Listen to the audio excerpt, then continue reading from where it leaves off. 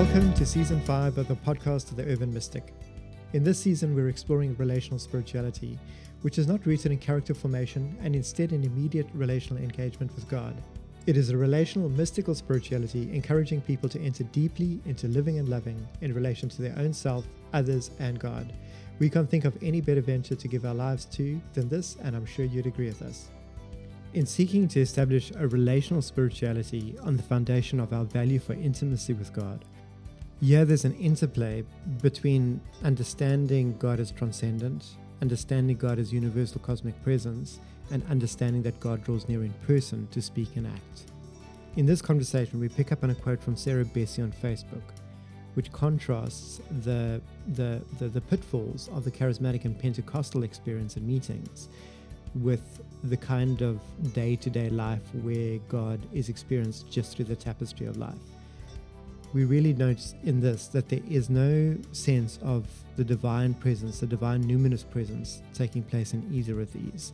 And really this is critical to developing a relational spirituality that's centered on the value for intimacy with God and that's centered on the practice of the relational presence of God. We rely on your generous support to continue this podcast and the rest of our work. Please consider making a contribution towards the work of the Urban Mystic. There's a link to follow in the show notes to PayPal below. Please don't forget to like this episode, subscribe to the podcast, and leave a comment on your favorite listening platform.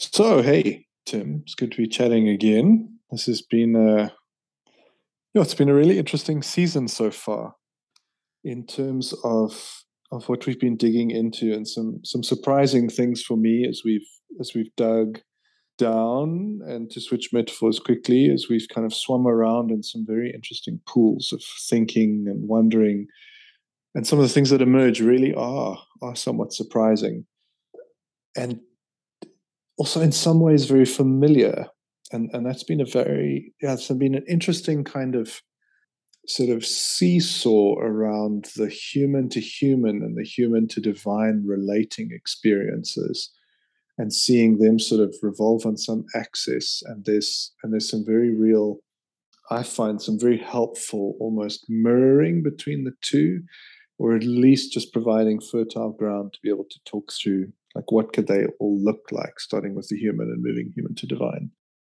And so that's been, it's been lots and lots of fun. And we've been talking through our values, and we're sort of wanting not to strike out away from the values, but just spend a few more sessions digging a little further, if not under the specific name of one of those three values that we've identified recently, at least just move around within the area surrounding them and see what comes up as we talk about a couple of concepts. So we were chatting about intimacy tonight and what that might actually mean. And then we also got to chatting just now around this interesting formulation, this paradox, and I'm going to let this author do better justice than my words can to kick off, and then we'll talk a little bit about this. So, Sarah Bessey is a name that some of you might know, someone who I've read a bit of, but I have a bit more of an arm's length connection with, and serious respect and esteem for her and her writing and her life and witness and the work that she's done. And I came to know of her through Rachel Held Evans, who's an author who's very close to my heart, and the work that she did. And so I follow Sarah Bessey online and sort of just stay in touch with where she's at and the work she's doing, and the work that she's busy with other authors and other thinkers, etc. And she's getting ready for a big conference coming up, and so I've started to see more and more stuff in line with that coming out on her Facebook and Instagram and all those sort of things feeds. And she posted something this morning that really struck me, because it echoed a thought that I've been wrestling with and I've been wanting to chat with you about, around this paradox. And I'm talking in circles a bit. I'm going to land it just now with her words of this post, and we'll talk about it. But it's something I've really been wrestling with, and I think it might set us up, I'm hoping, to take aim at talking a bit more about intimacy tonight. And what is intimacy, and how does intimacy exist between two persons, and probably starting in the human to human, And then moving on from that to wonder, what are the natural connections, and how can we talk about intimacy with God? What might that look like? So this interesting paradox thing for me is a question of, on the one side, the idea of this cosmic, unfathomable God who is kind of bigger and broader and wider than we can ever wrap our minds around, and has to do with kind of the creative and sustaining aspect of God. God, kind of the Almighty, the powerful deity being that brings the world into existence and keeps it going, etc., and is able to relate on broad terms to millions and billions of people all at the same time. Potentially, it's very weird to talk about personhood in that picture, where God is this ever-present reality. And we've been trying to tease some of that out in terms of what is presence from personhood and what is presence just by aspect of being a deity who's kind of in and of everything and all that sort of stuff. And so anyway, so this is what Sarah Bessie posted this morning, and I thought we could just chat through it quickly. For me, it's a really helpful and very clear depiction of something important. And there are a couple of other trails in there that I'll point out that we won't necessarily pick up on. But it's a very clear way of, I think, presenting one part of the paradox. I don't want to say one side, because you'll hear hopefully very soon that I'm not trying to juxtapose the two against each other so much as just recognize the paradox as they sit in tension with each other. So it's not a, one side wins over the other kind of thing. It's just I think they exist together, and I'm wrestling with how to kind of acknowledge both. And anyway, so Sarah Bessie's words: one of the damaging things prophetic, in inverted commas, charismatic culture did was to set God apart from our ordinary lives as particular experiences by invitation or appointment only.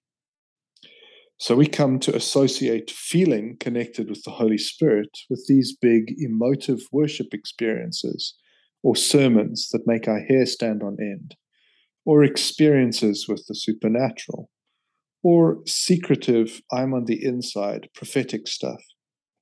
I'm not saying those things are bad, but they are incomplete. Because the truth is that you're already connected with the Holy Spirit. The Spirit is with you always, even to the end of the age, right? And so I think the question for us now is, how are we cultivating an awareness of the conversation already happening? Look in your life as it stands for those moments when you sense God's joy or presence, however surprising. When are the moments when you feel most alive and engaged? Where are you seeing God's goodness or invitation? I often say that the Spirit is hiding in plain sight in our right now lives. I've connected with the Holy Spirit through herons and on the pathways of the neighborhood, in reading stories with my kids, and in Marvel movies, in poetry and long nights of pain, in food and at protests. It's a both adventure and a daily rhythm of companionship now. This is one of the reasons that I enjoy her writing, because she works with words so incredibly well, and is very clear about what she's saying to her. And so I also want to just say up front that this is not a pick someone out of a hat and have a bash at them online either. It really encapsulated part of what I've been thinking about at the moment, which is often when, if I talk to somebody about God or personhood, they move back to but God is everywhere and is right here and right now. And how can you talk about experiencing God or not experiencing God? How can you talk about intimacy with God, and on the other end of that coin, or the side of that coin, must then be non-intimacy with God, because the Spirit is everywhere and is all around, and all it is your awareness of cultivating. It's I think it's the intention and the effort with which you apply to cultivating the awareness of God's presence. That's all it is. And so to that I go, absolutely. Fantastic. Like 100% I'm with you. 100% I'm with you. And I've seen the benefit of that in my life, and I've seen the benefit of that approach, and I've seen that benefit people. And there are a couple of things in here that are a little bit, I don't know what I want to say, off-putting, or just, I think it posits a very negative culture potentially around God, talking about prophetic charismatic culture, or I'm on the inside prophetic stuff. So if we just swept that off the table for a second and said, we're talking about just having a balanced approach to God, where you just need to be aware that God is with you all the time, and that's really important, I'd say absolutely. And I think there is this cosmic element to God, this unfathomableness about God that is very difficult to tie down just in specific manifestations of personhood. It's too much. But I'm also with her when she uses the word incomplete. Because the other part of this paradox for me are these experiences, are these moments of meeting, of connection, of person. There are two different things, and we've talked about this a little bit before. And I'm wrestling with being presented, at least, with the idea. And I don't 100% think this is what Sarah Bessey is trying to do in her work, but it's out there, the idea of it's one or the other. You either commit that God is only a person and shows up and talks to you, and that's all there is. And I think, that can sometimes go a bit weird and culty. Or you have to sit on the other side and God is with you all the time, and you just have to be aware of that. And I think it just helped crystallize for me that I'm wanting to say, no, I've got a foot in both of those camps. And I don't think that I am fence sitting because of that. I don't think I'm compromising a position by saying I'm with both of those. I think I can maintain a connection. No, that's not the right language. I can maintain my acknowledgement of this cosmic, all those kind of simple things people throw out, right? Like God is bigger than you and bigger than you can tell, blah, blah, blah, blah, blah. Absolutely, 100%. That the Spirit is huge. And I have moments, and surprising moments sometimes, but I also want to be very careful and very intentional with my energy and highlight the other part of this paradox, which is God does display God's self, this unfathomable largeness in personhood moments, in experiences. And it's not necessarily, because that's another thing she does here, is tie some of that in with the church, which I think is another thing that's worth another thread that's just worth teasing out. So I'm not necessarily saying that that's because then it has to happen in a sermon or a worship experience. It's also, we've put a lot of work into that in terms of like, what is that and what isn't that? But God is experienced in personhood, not only as a general awareness specific thing. And hey, I don't know, somehow, who knows if this ever managed to come across, Sarah, if it ever comes across your desk, man, I would love to have that conversation with you. I'd love to dig further into what you're saying here and how you understand that, and whether you would kind of go with me on this or not. And it'd be lovely to talk that through. So I want to be careful. I'm not trying to put any words in your mouth or anything. It was just such a helpful piece of writing to try and help me crystallize my thoughts. So that's my thoughts. That's the paradox. On the one hand, not in opposition, there is the big, big God who is all-knowing and unknowable and huge and bigger than me. And on the other hand, there is the person of God that approaches and offers intimacy and connection. And that goes hand in hand. It has to, with moments of absence and presence, because that's how intimacy works. And somehow those two exist in this wonderful, glorious, uncomfortable, disconcerting paradox. And I don't feel like I want to settle yet for either side. and I want to keep striving. And so I want to shine my torch on the one side, not the other. I think there's some wonderful people doing great work on that other part. And that's where I feel you and I are wanting to talk about what that might be and what that might be in intimacy. So, jeepers, okay, that was a long go at that. Tim, any thoughts in response or contradictions or other ideas, or have at it? I'll be quiet for a while. Listening to this, what you've read, and just having it in front of me, I want to agree with the first bit and then disagree with the second bit. I want to agree with the critique of the prophetic charismatic culture, because I don't think it's a relational spirituality that is evidence or results from that.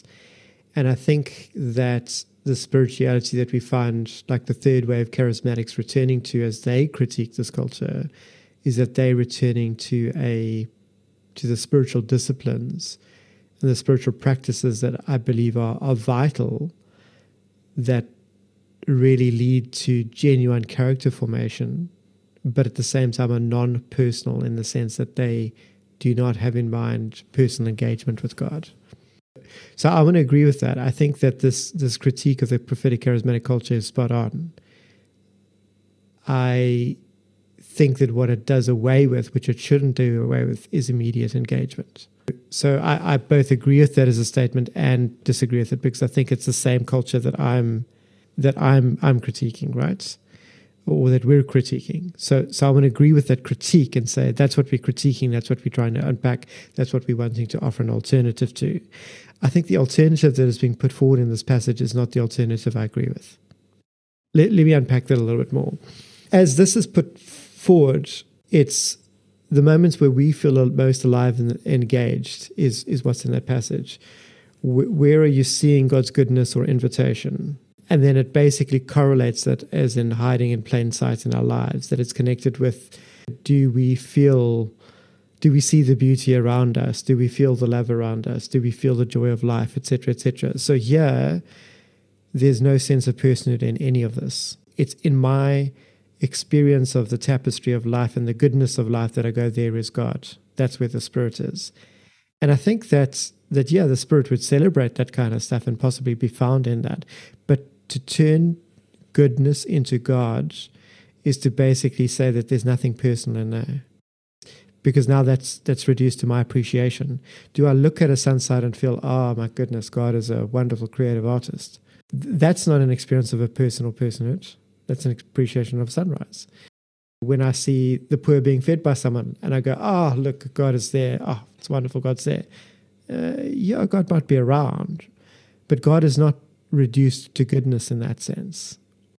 I feel that we've basically we've taken goodness, whether it's character, activities, or experiences, and we've projected that and we've taken one O out and landed up, we've moved from the good to God.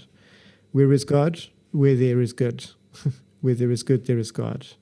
And I don't think that's the same thing as encountering a individual who has will, purpose, activity, who draws near to engage. There's three things that I'd throw out and put on the table. God is transcendent. God does not exist. Creation exists.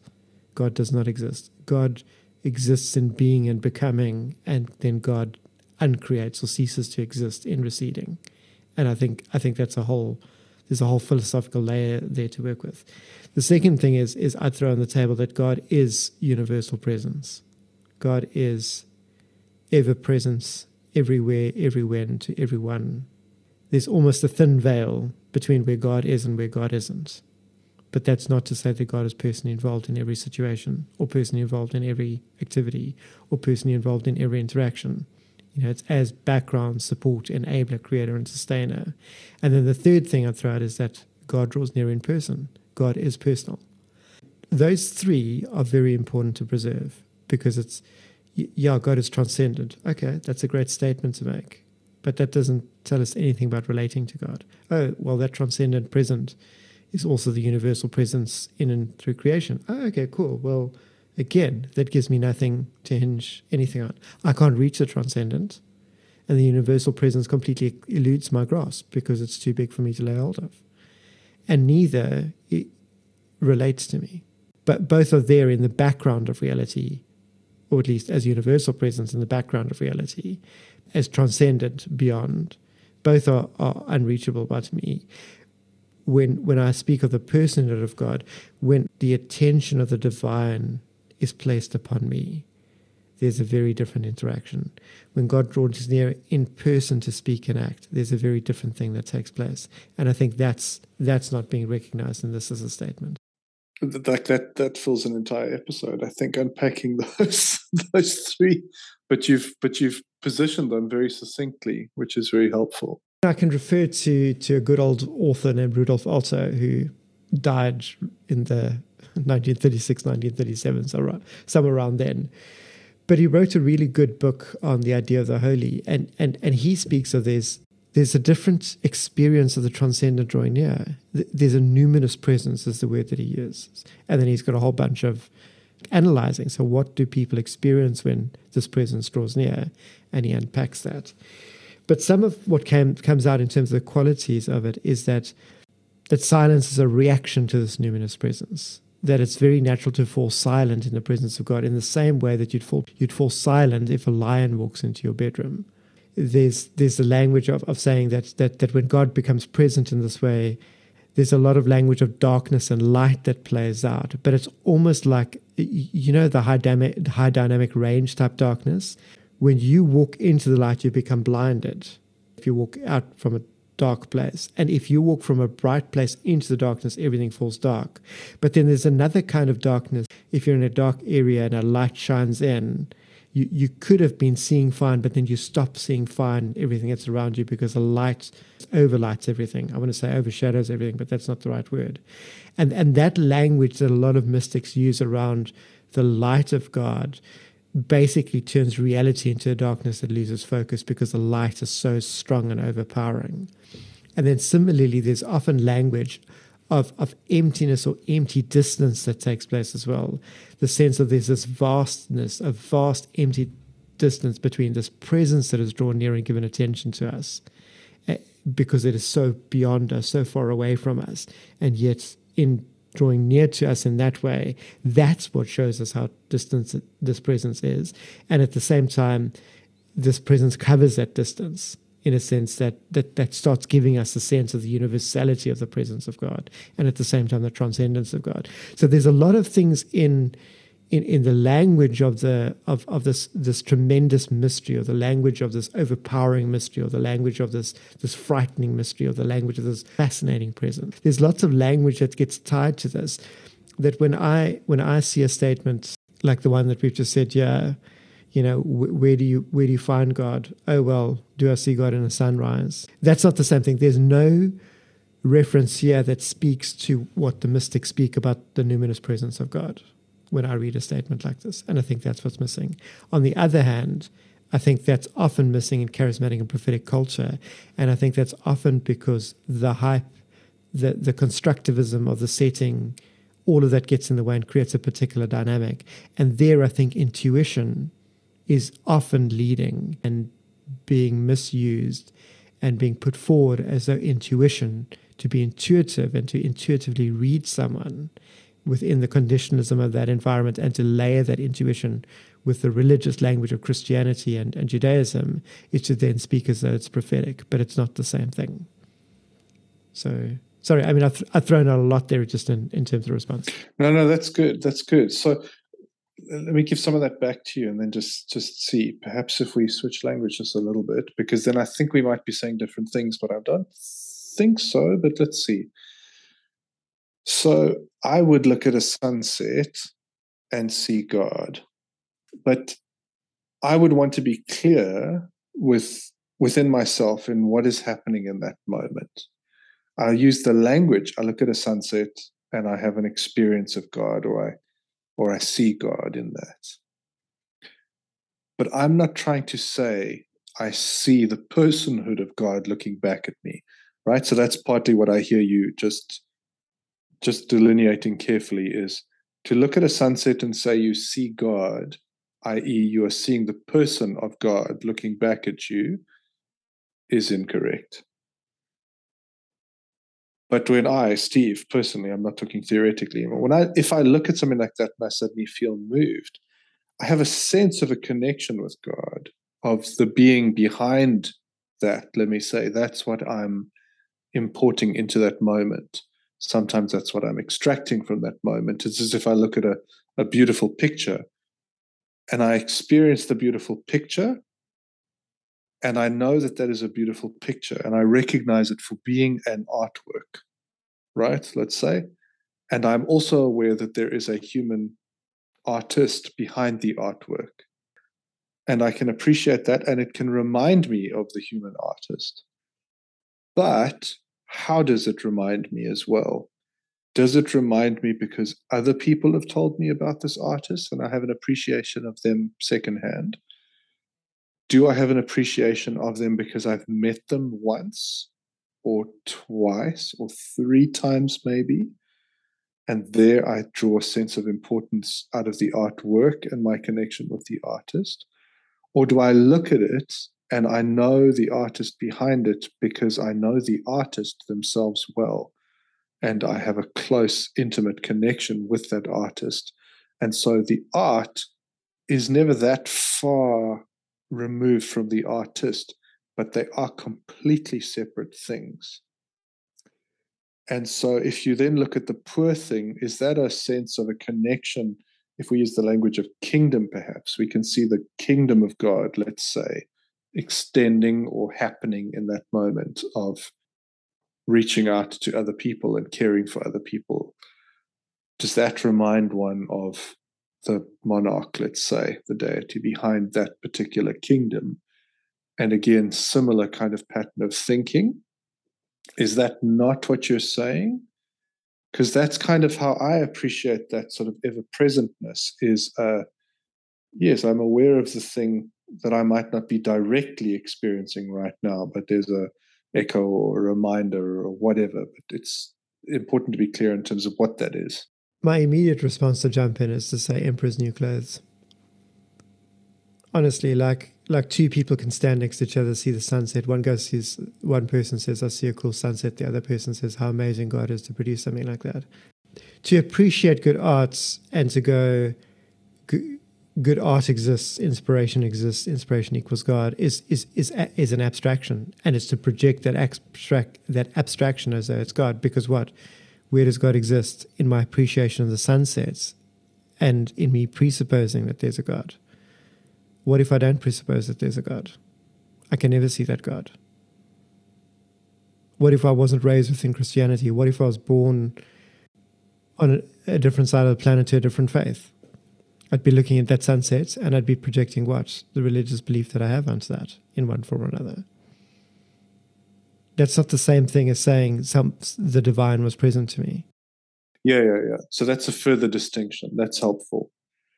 So I am basing the response to the sunset off some sort of experiential connection with it starts to get complex quickly, the cosmic being that presents itself in a person, that there is that link, as opposed to starting on the one side and working through the artwork back to the artist, if that makes sense. But the statement as given as you read it collapses the divine into those kind of things and basically says, if you can appreciate the divine in that, then you're connected with God. And I go, no. I can appreciate good music. That doesn't mean I'm connected with a particular musician. Sure. I think that's one way to read it. I'm not entirely sold that that's the exact intention, but I think it's a reasonable guess that is it. And I'm with you. That collapsing, absolutely. And that's where it's really, really important to be very clear.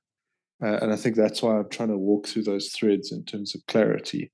But what you're adding is a very significant, or pointing out is a very significant thread there in terms of what is it and at what end. And so then let me reflect that. So there I hear you. So yeah, appreciating the art is not the same as knowing the artist, as you say. Doing good works is not the same as knowing the person who asks for those good works to be done. And so if that is in fact a collapsing, Yeah, then absolutely not, because that's not any kind of relational framework whatsoever, other than what you are importing into that moment and claiming, as you say, because the sunrise is not God. It doesn't mean that it can't. I think that's what I was trying to point out. It doesn't mean that it can't remind you of God. But it's a reminder of that's important there. Yes. Yeah, that's what I'm trying to delineate. And so that's where there's a few threads there in terms of like, who does it remind you of? And I think what I hear you saying is it can remind you of who you say God is, or who your tradition says God is, or that's where you correctly point out, like, you could be a Muslim on the other side of the world and go, oh, great is Allah, that beautiful sunrise, right? Or an atheist and go, oh, wow, atoms and protons, etc. Isn't that amazing? Or whatever the case might be. It's a tricky one, right? Because like as I read this, I want to be generous because of the person behind the post. But when terminology is used somewhat interchangeably all the time, it's very hard to pinpoint. When someone says appreciating or experiencing the Holy Spirit, it's really hard to pinpoint exactly what is meant by that, unless it's very, very clear to start with that what they do not mean is relational experience, which is where we're trying to shine a spotlight, right? And so if it is over-presenting the argument as the cosmic wholeness, and that's another part of this that could be potentially teased out, is that's a very one-sided thing.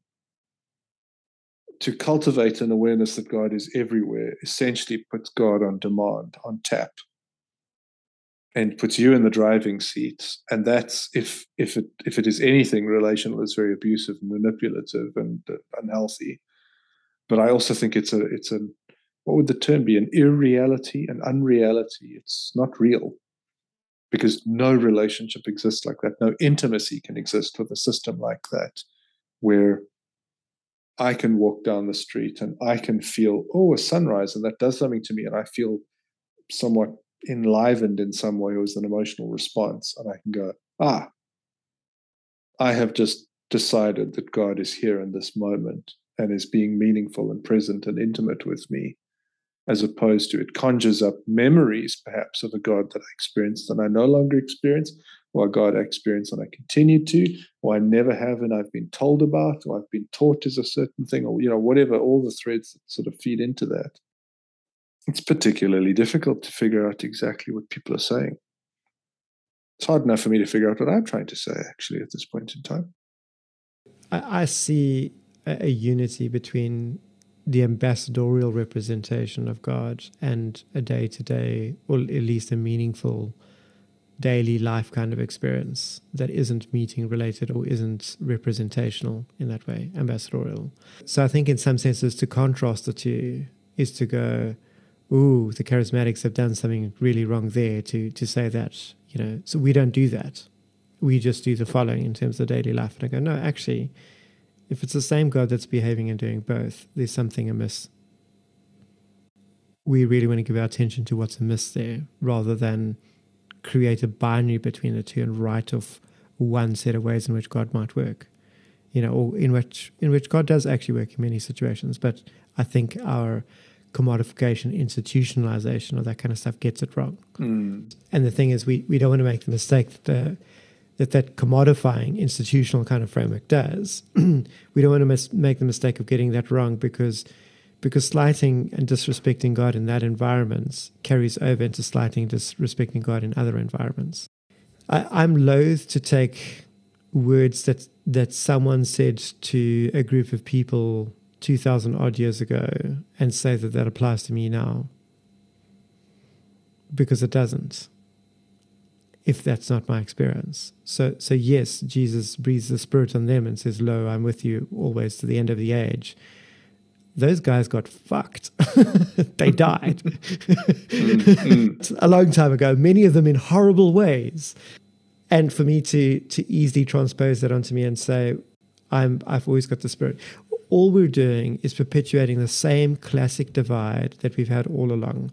We've got a mystagogic environment where we relate to the divine by faith, and then we're saying we were born into this faith, and this faith is our universal birthright, and God's all around us, so we don't need special experiences of God in order to validate us or say that God loves us.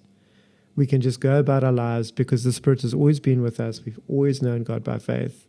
So as long as we're seeing the goodness of life, we know God. And I say, hang on, the basic premise from which we're starting actually just is incorrect. Mm.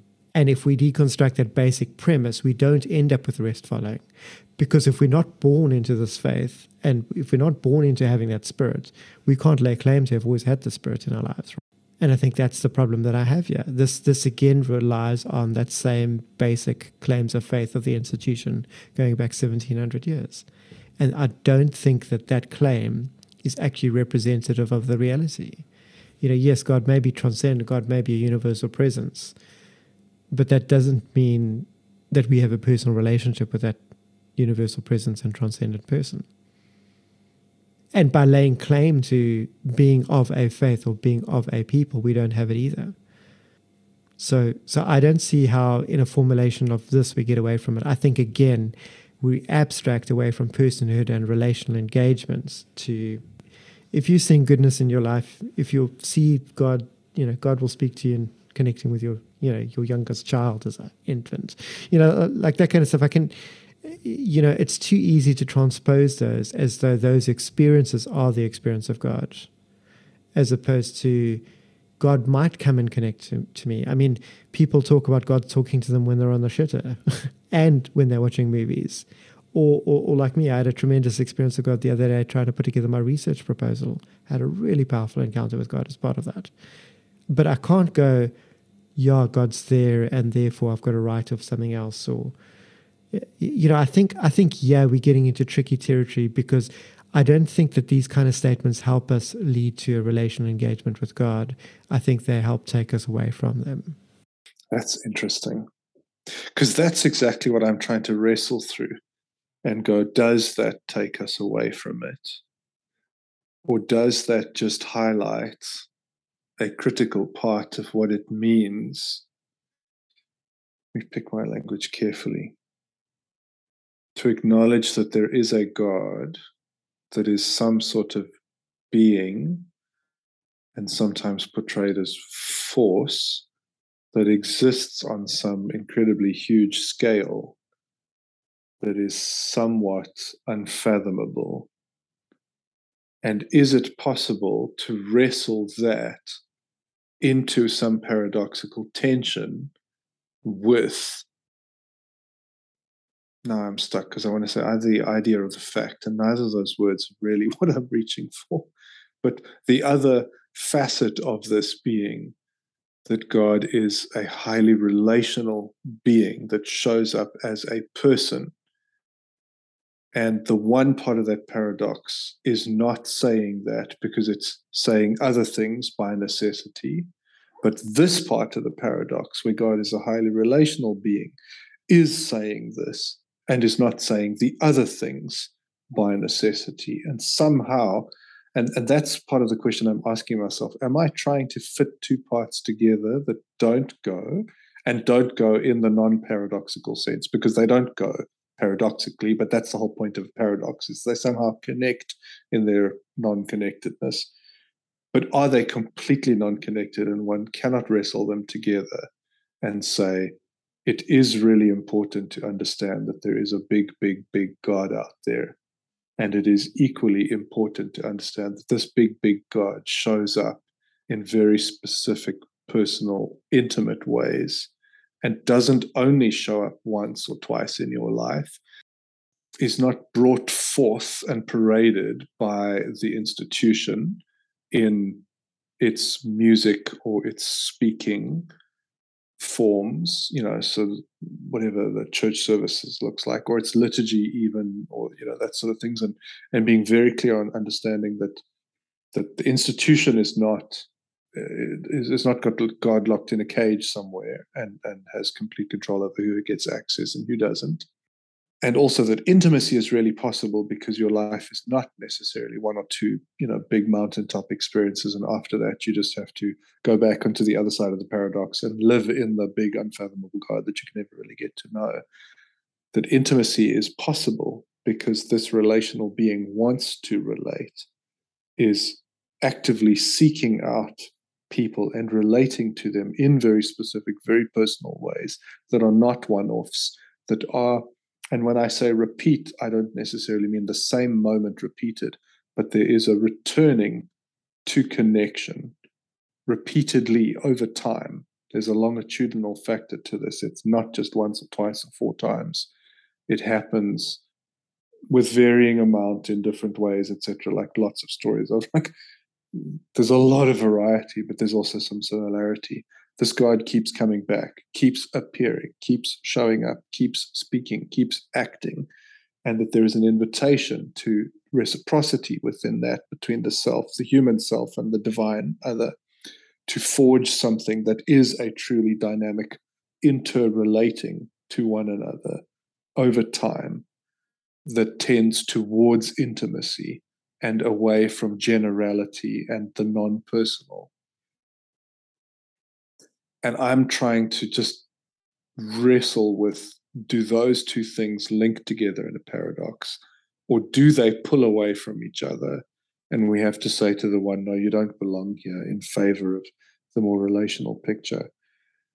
And that's why I've been playing with the idea of, a human is a very, very, very, very, very, very deep, dark pit. We have no idea how far down humanness goes if you take an individual. It's very hard to know when you dig through their consciousness, behind their consciousness, into their subconsciousness, and perhaps further into their unconsciousness. We have no idea how far down that goes. And so there's a hell of a lot of impersonal around a human being that manifests itself in personhood. And there's differing theories around sort of what all that is, but I'm just speaking very broad strokes along the idea of a human being is a hugely complex thing and is often impersonal within and of itself, and things emerge out of that, almost out of this primordial psychological soup that then manifests itself in personhood. And sometimes what you get in personhood, and I want to be clear, I'm talking about the individual in and of themselves and the individual in community, i.e., people experiencing this individual. There's two different things kind of going on there, but it's difficult to keep track of that. What that person, how they manifest, how they experience themselves manifesting, and how others sometimes can be a bit confusing, because there are things that emanate from much deeper down that influence what this manifestation is like. But if you bump up against a human being, you will have a personal experience of them. They might give you their name. They might smack you. They might run away. They might smile at you. They might tell you what they like, what they don't like. They might start telling you the most fascinating things about their lives. They might invite you to do the same. And you will start to move from a complete stranger, impersonal oriented, there's somebody out there and I've no idea who they are. And you bump up against them and they go from being this amorphous, unfathomable thing to manifesting in personhood. And you can't say that what you experience of their personhood is the totality of them, because it's not. And we don't know how to get to the bottom of that. So to some extent, the human itself is this paradox of these connections. And that's partly why I've been wrestling through, is that also a way to understand God?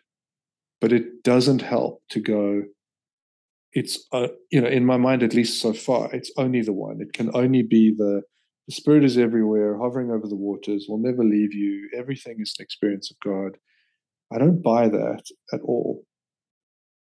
But I also can't shut off this idea of this unfathomable essence of what God might be. But that's also not necessarily our focus point. Our focus point is when you bump up against this thing that is initially impersonal and unknown, something happens and it becomes personal and presents itself personally.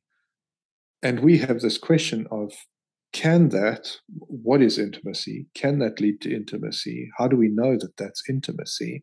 And how might that differ from potentially if we get there, how might that differ from some of the other ways in which intimacy has been presented to us?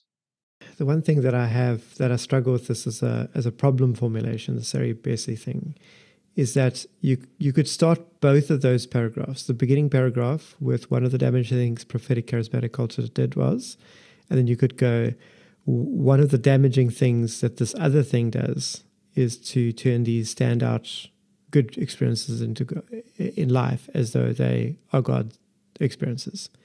So I think they're both problem formulations. So I think what's put forward as the alternative is not a solution to the problem that's being put forward. And so yes, I do agree. The charismatic culture stuff, some of them are sus. There are some bad things in them. There's a lot of good as well. It's incomplete. But the complete thing isn't to go, there's a universal presence of God and I've got to be appreciative. It's the transition is to say that somehow between neither of those are actually cultivating a relational spirituality that's to do with the personhood, that's to do with the engaging the divine person and placing that front and center in terms of intimacy and spirituality. I think that's about the clearest response I can have. because I agree. I remember God speaking to me about my son hopping in the bath. So yeah, there are those moments. We've got to recollect those moments and go with them. We've got to say that there's a balancing that balances out those front and center stage kind of experiences. But somehow we can't set the particular in a particular meeting environment against the universal as though the universal presence is personal, because I think in both situations, I don't think the charismatics have intimacy with God in mind when they do that kind of thing, and I think that this latter kind of spirituality also doesn't have intimacy with God in mind, because intimacy is defined in a different way, right? So we could actually just say, well, what defines intimacy between people? What is that about? And is that actually being fulfilled in either of these environments? That's critical. Yeah. Sorry, carry on. And I'd say, really, if we think about it, what is intimacy? There's a paper I referred to that basically said that intimacy is a quality of relationships in which individuals have reciprocal feelings of trust and mutual closeness towards each other and are able to openly communicate thoughts and feelings with each other. And when I take a look at the charismatic environments, I don't see reciprocal feelings of trust and mutual closeness. Certainly not from many people who have experienced that kind of stuff and go, hell no, I don't want that kind of stuff in my life or in my church. Is there an open communication of thoughts and feelings with each other? No, it's one way. Often, again, not the same thing. When I take a look at the flip side and I take a look at what Bessi's putting on as the alternative, I've got to say, where's the feelings of trust and mutual closeness? They aren't there. They're one directional. And it's not related to a person being present. It's indirect. And so again, is there an open communication of the thoughts and feelings between persons? No, not in those environments as well.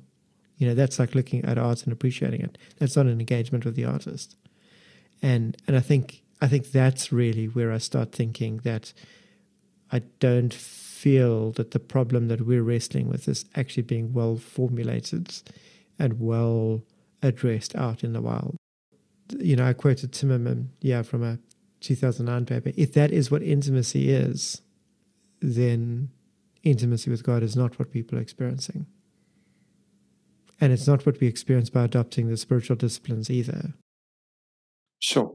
That's given me some other thoughts, which I'm not going to pursue now, but we'll come back to in terms of whether this is a three-angled paradox or whether it remains a two-angled paradox in my mind, but the one side has shifted out now somehow.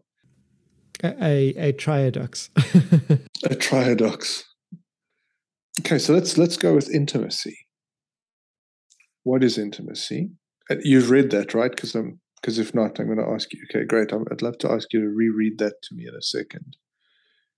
What is intimacy? We got a handle on that. How does one then create that kind of intimacy? Let's talk human to human to start with. But I think also what we're suggesting here, we presuppose that intimacy is highly possible and desirable between two humans, right? And if what it is based on, that quote that you share, which I think is a great starting point, absolutely. How is it attained? And then let's move forward and apply that exact what is it to the human and the divine. And let's chew through, okay, so how is it possible to have that? What does that look like? What does that mean? And there I'm going to ask you just to jump in and just read that again, and we can pull out elements of that. Okay. So the first thing is intimacy is a property of an interpersonal relationship between two persons. And in that relationship between two persons, the quality of that relationship means that there's reciprocal feelings of trust and mutual closeness between those two people. Well, hang on a sec. Let's give that to me again. So point one, there is a relationship that exists.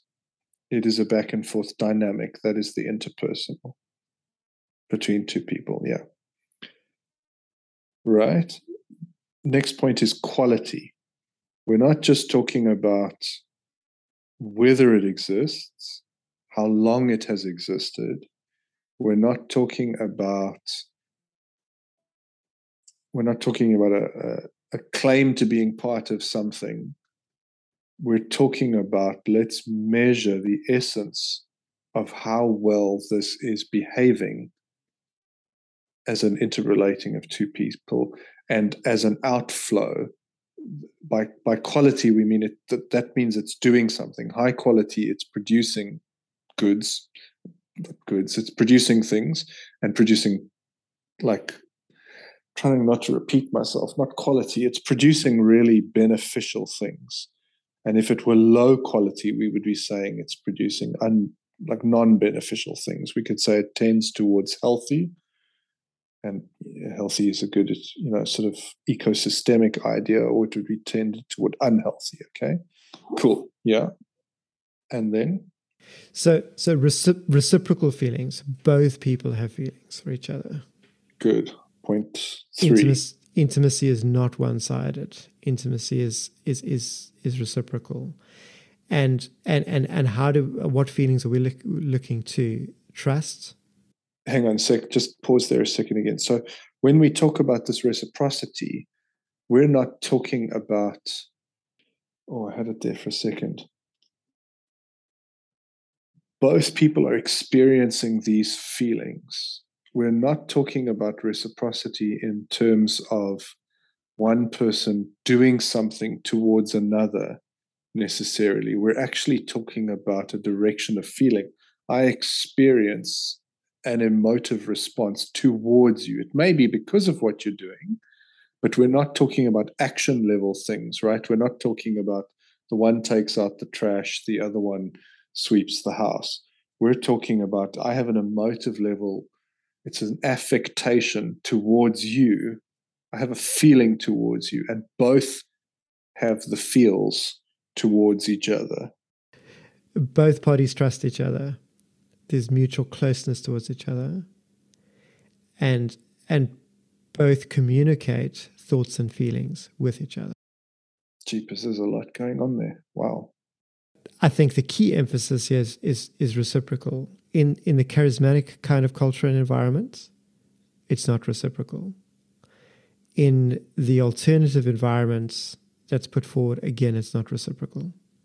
Because if I look at a sunset and I go, yeah, I appreciate God, there's no sense that God is appreciating me back. No. Let's take that further and tell me if you agree with me. Okay. It's not necessarily just that there's no sense of that.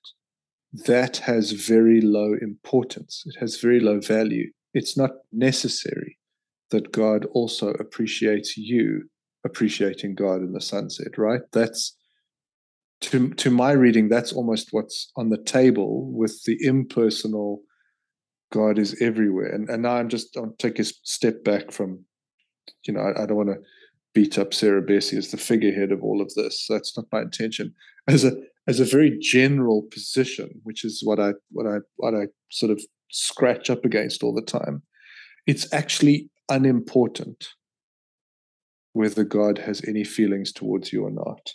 The only way that is positioned is you have feelings of closeness to God. And if we take that to the weirdest kind of permutation and put that in human to human, you could go, here I am in the bushes outside her house. I'm watching her get changed. I have such warm feelings towards her. It doesn't matter what she thinks about me. All that matters is that I'm stalking her and I feel things towards her. At a human to human level, like, we're way beyond crazy already. Yeah, absolutely. If that's as soon as you position it that way, I think most people hopefully would go, yeah, that's weird. But that's almost, I feel as though, without wanting to push it too hard, because that'd be unfair, but that's almost the idea. And that's what we're saying, right? It's not that we're not sure or whatever else. It doesn't matter what God thinks about me or feels about me. There is no reciprocity from that end in terms of an affectation on God's part towards me, right? In the way that things are defined, we don't even get there, because if we're looking for reciprocal feelings of trust, we don't get there at all. In general, the language of the feelings of trust and closeness aren't involved. Why? Because either God is so transcendent or God is so universally present that how can you feel close to God? Somehow I've got to make myself feel close to God. I've got to rewire my mind to say, well, if God is universally present, then I'm never far from God. So therefore I must feel close to God. I've actually got to rewire my circuitry to land up with that being good. Because it's not mutual closeness. I can't say I'm feeling mutually close to a presence that I experience feeling mutually close to me, because I'm not experiencing that presence feeling close to me. Yeah, and I'm with you. I'm thinking about trust and just thinking, because I've got to try and get my thoughts in a row. I'm thinking about some personal experiences suddenly, and that's just muddying it a little bit for me. That I just want to, and I'll get to that in a second. But when you talk about trust, people, I've been surprised sometimes at people asking the question, saying, "Well, I wonder whether God trusts me," and that points at the feeling, right, of God trusting one. And you can arrive there by perhaps doing some any of the ways I try and position this sounds very ungenerous. That's not my intention. So I'm just going to put that out there as a disclaimer, and then I'm going to go for it. You can do some very clever footwork, and you can analyze life and some situations, etc., and you can deduce that God trusts you. And that might even line up with God's feelings towards you. But again, we're wanting to differentiate. There's a difference between me arriving at that conclusion on my own and me arriving at that from an interrelational dynamic experience. And so the reason I was thinking about that, the personal stuff was like, my dad growing up, my dad never ever told me that he was proud of me. I've had to piece that together after his death and think back and go, yeah, if I put this and this and this and this and this together, I imagine he wasn't very proud of me back then. It's very different. But as I think about myself now in a different phase in life, I piece things together and I go, yeah, I think he would be proud of me now. But I can't lie to myself and say he is proud of me, because I'm cobbling it together and I'm making my best guess, and I'm probably right. I'm like 99.9% sure. But there's a big difference between that and him looking me in the eyes and saying, I'm proud of you, son. Yes. Yeah. That is the interrelationship. That is the interrelating happening. And so is that kind of the like the fancy footwork that you're talking about, the reorienting of reality in a way, and going, well, I'm restructuring it from my perspective so that I can deduce that God trusts me or God feels close to me or whatever. Yeah, I think that's 100% represents what I'm saying. Yeah, because that's precisely what happens. I have to look, within the Christian tradition, people look to a text.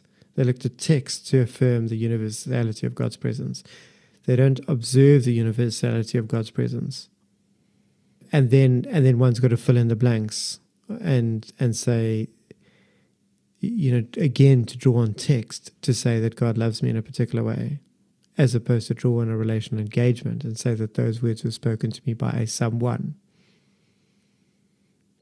Again, the rewiring is through a recollective process and a meditative process and a rewiring of one's mind and changing your behavior as you hit that internal security.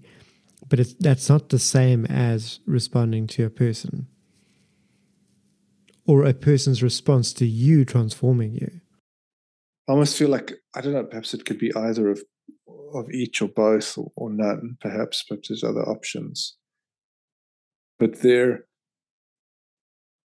actual feelings, like whatever God is feeling towards you, I don't think ever reaches the table often. It's unimportant. But yet the actual feelings of God towards you are important enough, hence the restructuring of the reality. Because it is quite important to me to know whether God trusts me or not. As an idea, right? Like internally within myself to self, I think I would feel better if I felt like God wanted to be close to me or wanted to trust me or said nice things about me or told me that God was never going to leave me, for example. Those are very important to me. But they're reaching me in a relational format that has zero importance, because we're saying that it's delivered in other formats for a number of reasons. And yeah, they're a lot more trustworthy in that they can be delivered far more regularly, etc., etc. But the relational side doesn't reach the table because there isn't a question of,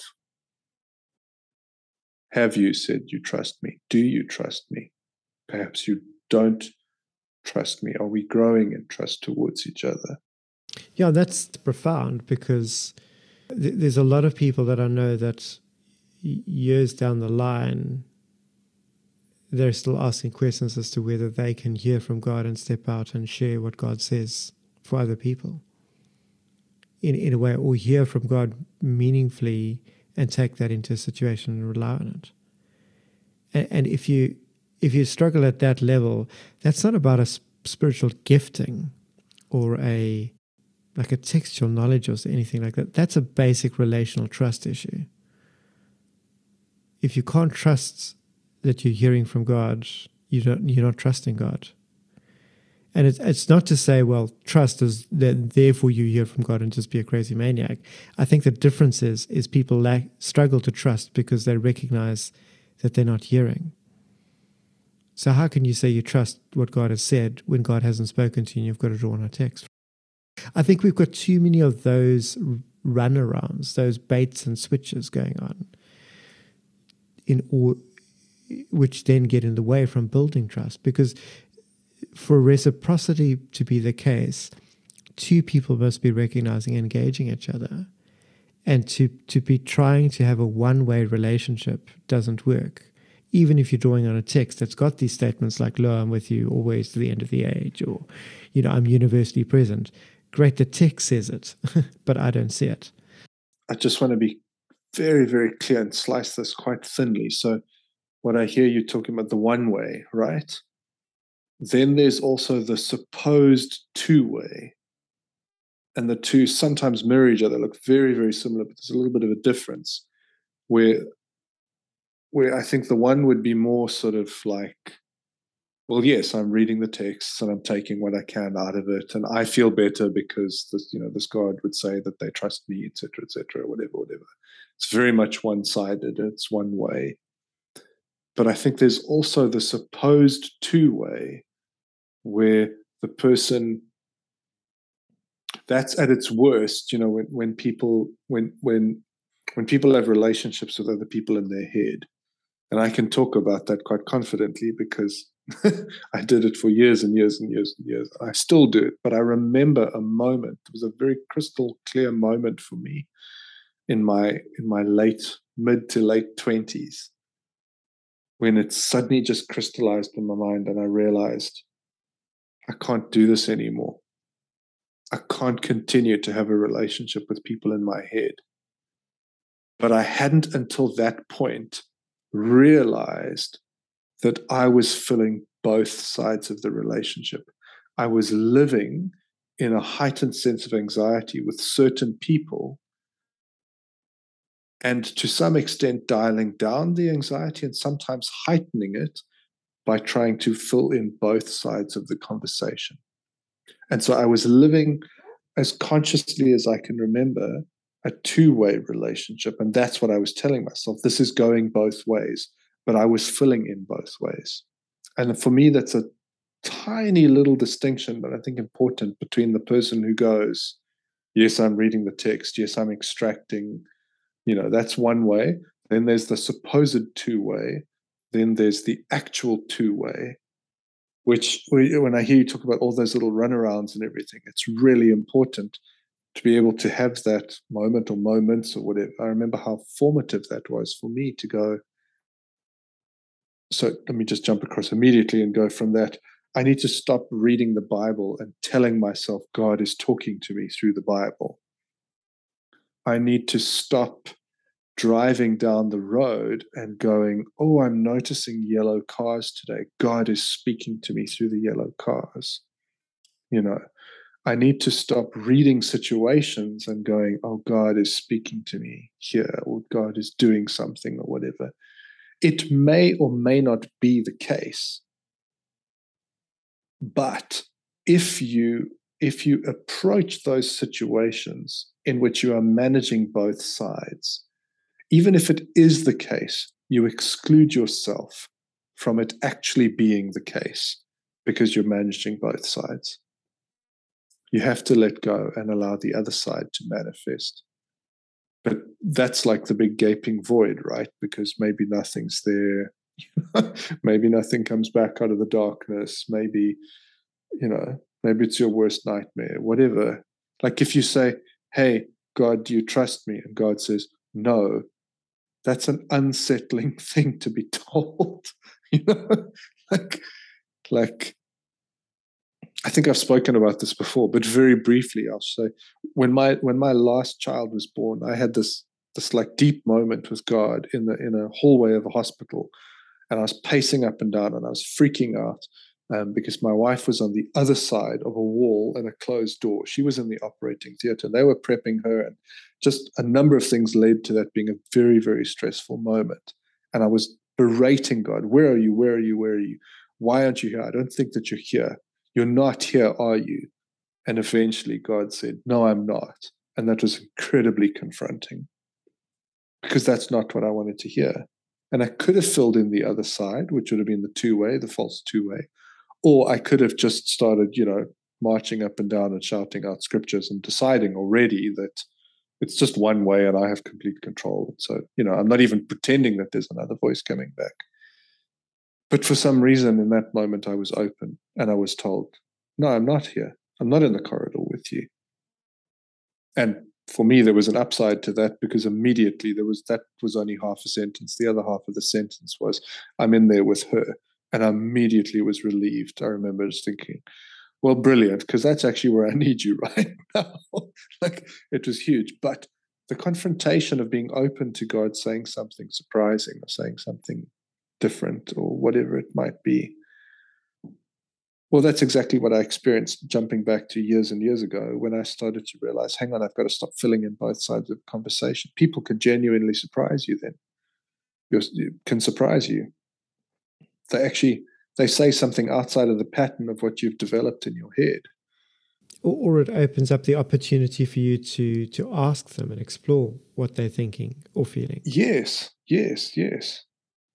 Or, as was the case for me, you break up and you go separate ways, because I'd been filling in all the one side of things in terms of that. And I've had that a few times now, just realizing, oh man, like I did all this maintenance here, and it's just I convinced myself that there was a back and forth, and there wasn't. And so it clarifies on a number of different levels, which is, like sometimes helpful, sometimes not. I mean, it's a bunch of things there. So, but it's always helpful. Sorry, I don't mean that. I mean, it can be painful, or it can be painful and then better, or painful and long-term painful. My point is that you're not guaranteed an outcome, but what you are guaranteed is that it opens it up to be a free two-way thing. Anyway, I just thought that there was an important distinction between those two, and important also for people to know where they fall there. I think there again, you're highlighting the difference between almost presence and absence in a way, and the relationship to back to that intimacy, faith as intimacy, as opposed to relational engagement leading towards intimacy. There being that distinction between the two. Oh, you need to say more about that, because that's really, really, really good. And I think I know where you're going with that, but just keep going with that.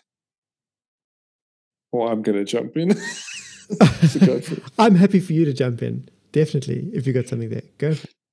No, I just love the idea that intimacy is something to aim for. It's very simply the thought that comes to me is the difference between that and I think what's handed to you. And I'm even realizing layers of this as I say this out loud now of my own church experience. What's handed to you is this idea that you already have this deep, intimate thing with this thing that you don't even know. Yes. And somehow you're living in this weird, unmatched reality where it's not real. And maybe that's part of the reason why people are forever trying to catch up and be better in church, because, now you've given your life to Jesus. Now you have this intimate walk with Jesus. I'm sorry, with who? and we know what that looks like. You're supposed to believe the following things and behave in the following way. but that's why, like, I speak for myself. I was going to speak generally there. That's why I upgraded myself so quickly. I had to quickly go and learn all of those things because that knowledge had to catch up with my apparent reality, which was I had this hugely intimate walk with Jesus. And I had to go and read the Bible quickly. But I also didn't, and I'm realizing that now that's an interesting part of my earlier walk. I think that's why I didn't go and really read and search thoroughly. I just gave myself as quick an overview as I could and latched onto a couple of really important parts, and then used that to tell everybody else just how intimate I was with God. Because I had to fill in that huge aching gap that I didn't realize consciously, but was just eating away at the center of me because I didn't have an intimate walk with Jesus. I didn't know who this God was. So I quickly upgraded that, got a bunch of knowledge, but it just wasn't enough. And that's why I turned it on other people, I think, and started telling them who God was, because then it stopped me from having to look inside and ask myself whether I actually knew who God was, because at least I had the doctrines down and some of the Bible knowledge. So, like, what more do you need, right? But it's premised on the idea that you start immediately in deep intimacy. And that's not true. And you must have encountered this when counseling people who had so much weighted expectations coming from a naive Christian background about marriage and the kind of intimacy that marriage would bring. And then they get married, and that's not where they're starting from. And they think they did something wrong. Yeah. No. No. That's the whole point. I mean, you didn't build that intimacy before you got married, and by getting married, you don't have that intimacy by virtue of changing your legal status. Yeah. What a crazy thought. Very crazy. But I think that's what we're dealing with. I wonder in some ways if, like, what the way forward is for us here, because I think we've highlighted the problem we've highlighted a value for intimacy, and we've highlighted some problems with intimacy, certainly as we see them. So I'm wondering what the next step for us is. Both, so on one hand, is this a conversation that we've got to drill down more in this context? Like, I think we've well illustrated it. So I don't know if we've got to continue illustrating it or continue pursuing it. But on the other hand, it's the question of like, so what are we saying? And I think that there's some language that we get from one of the glorious heresies in Western spirituality.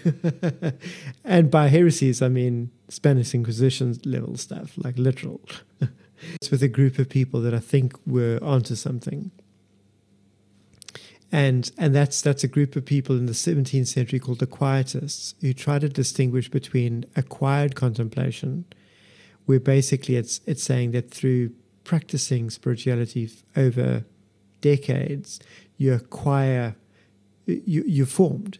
Character formation leads to Christ-likeness and therefore leads to being acceptable to God. So contemplation has been fruitful, therefore you know God. And they distinguish between that acquired contemplation and infused contemplation, where they say, hang on, God seems to appear to some people in ways that we don't necessarily predict or control, but God arrives, draws near, then transforms people. And they could have spent 30 years working on themselves and not achieved that.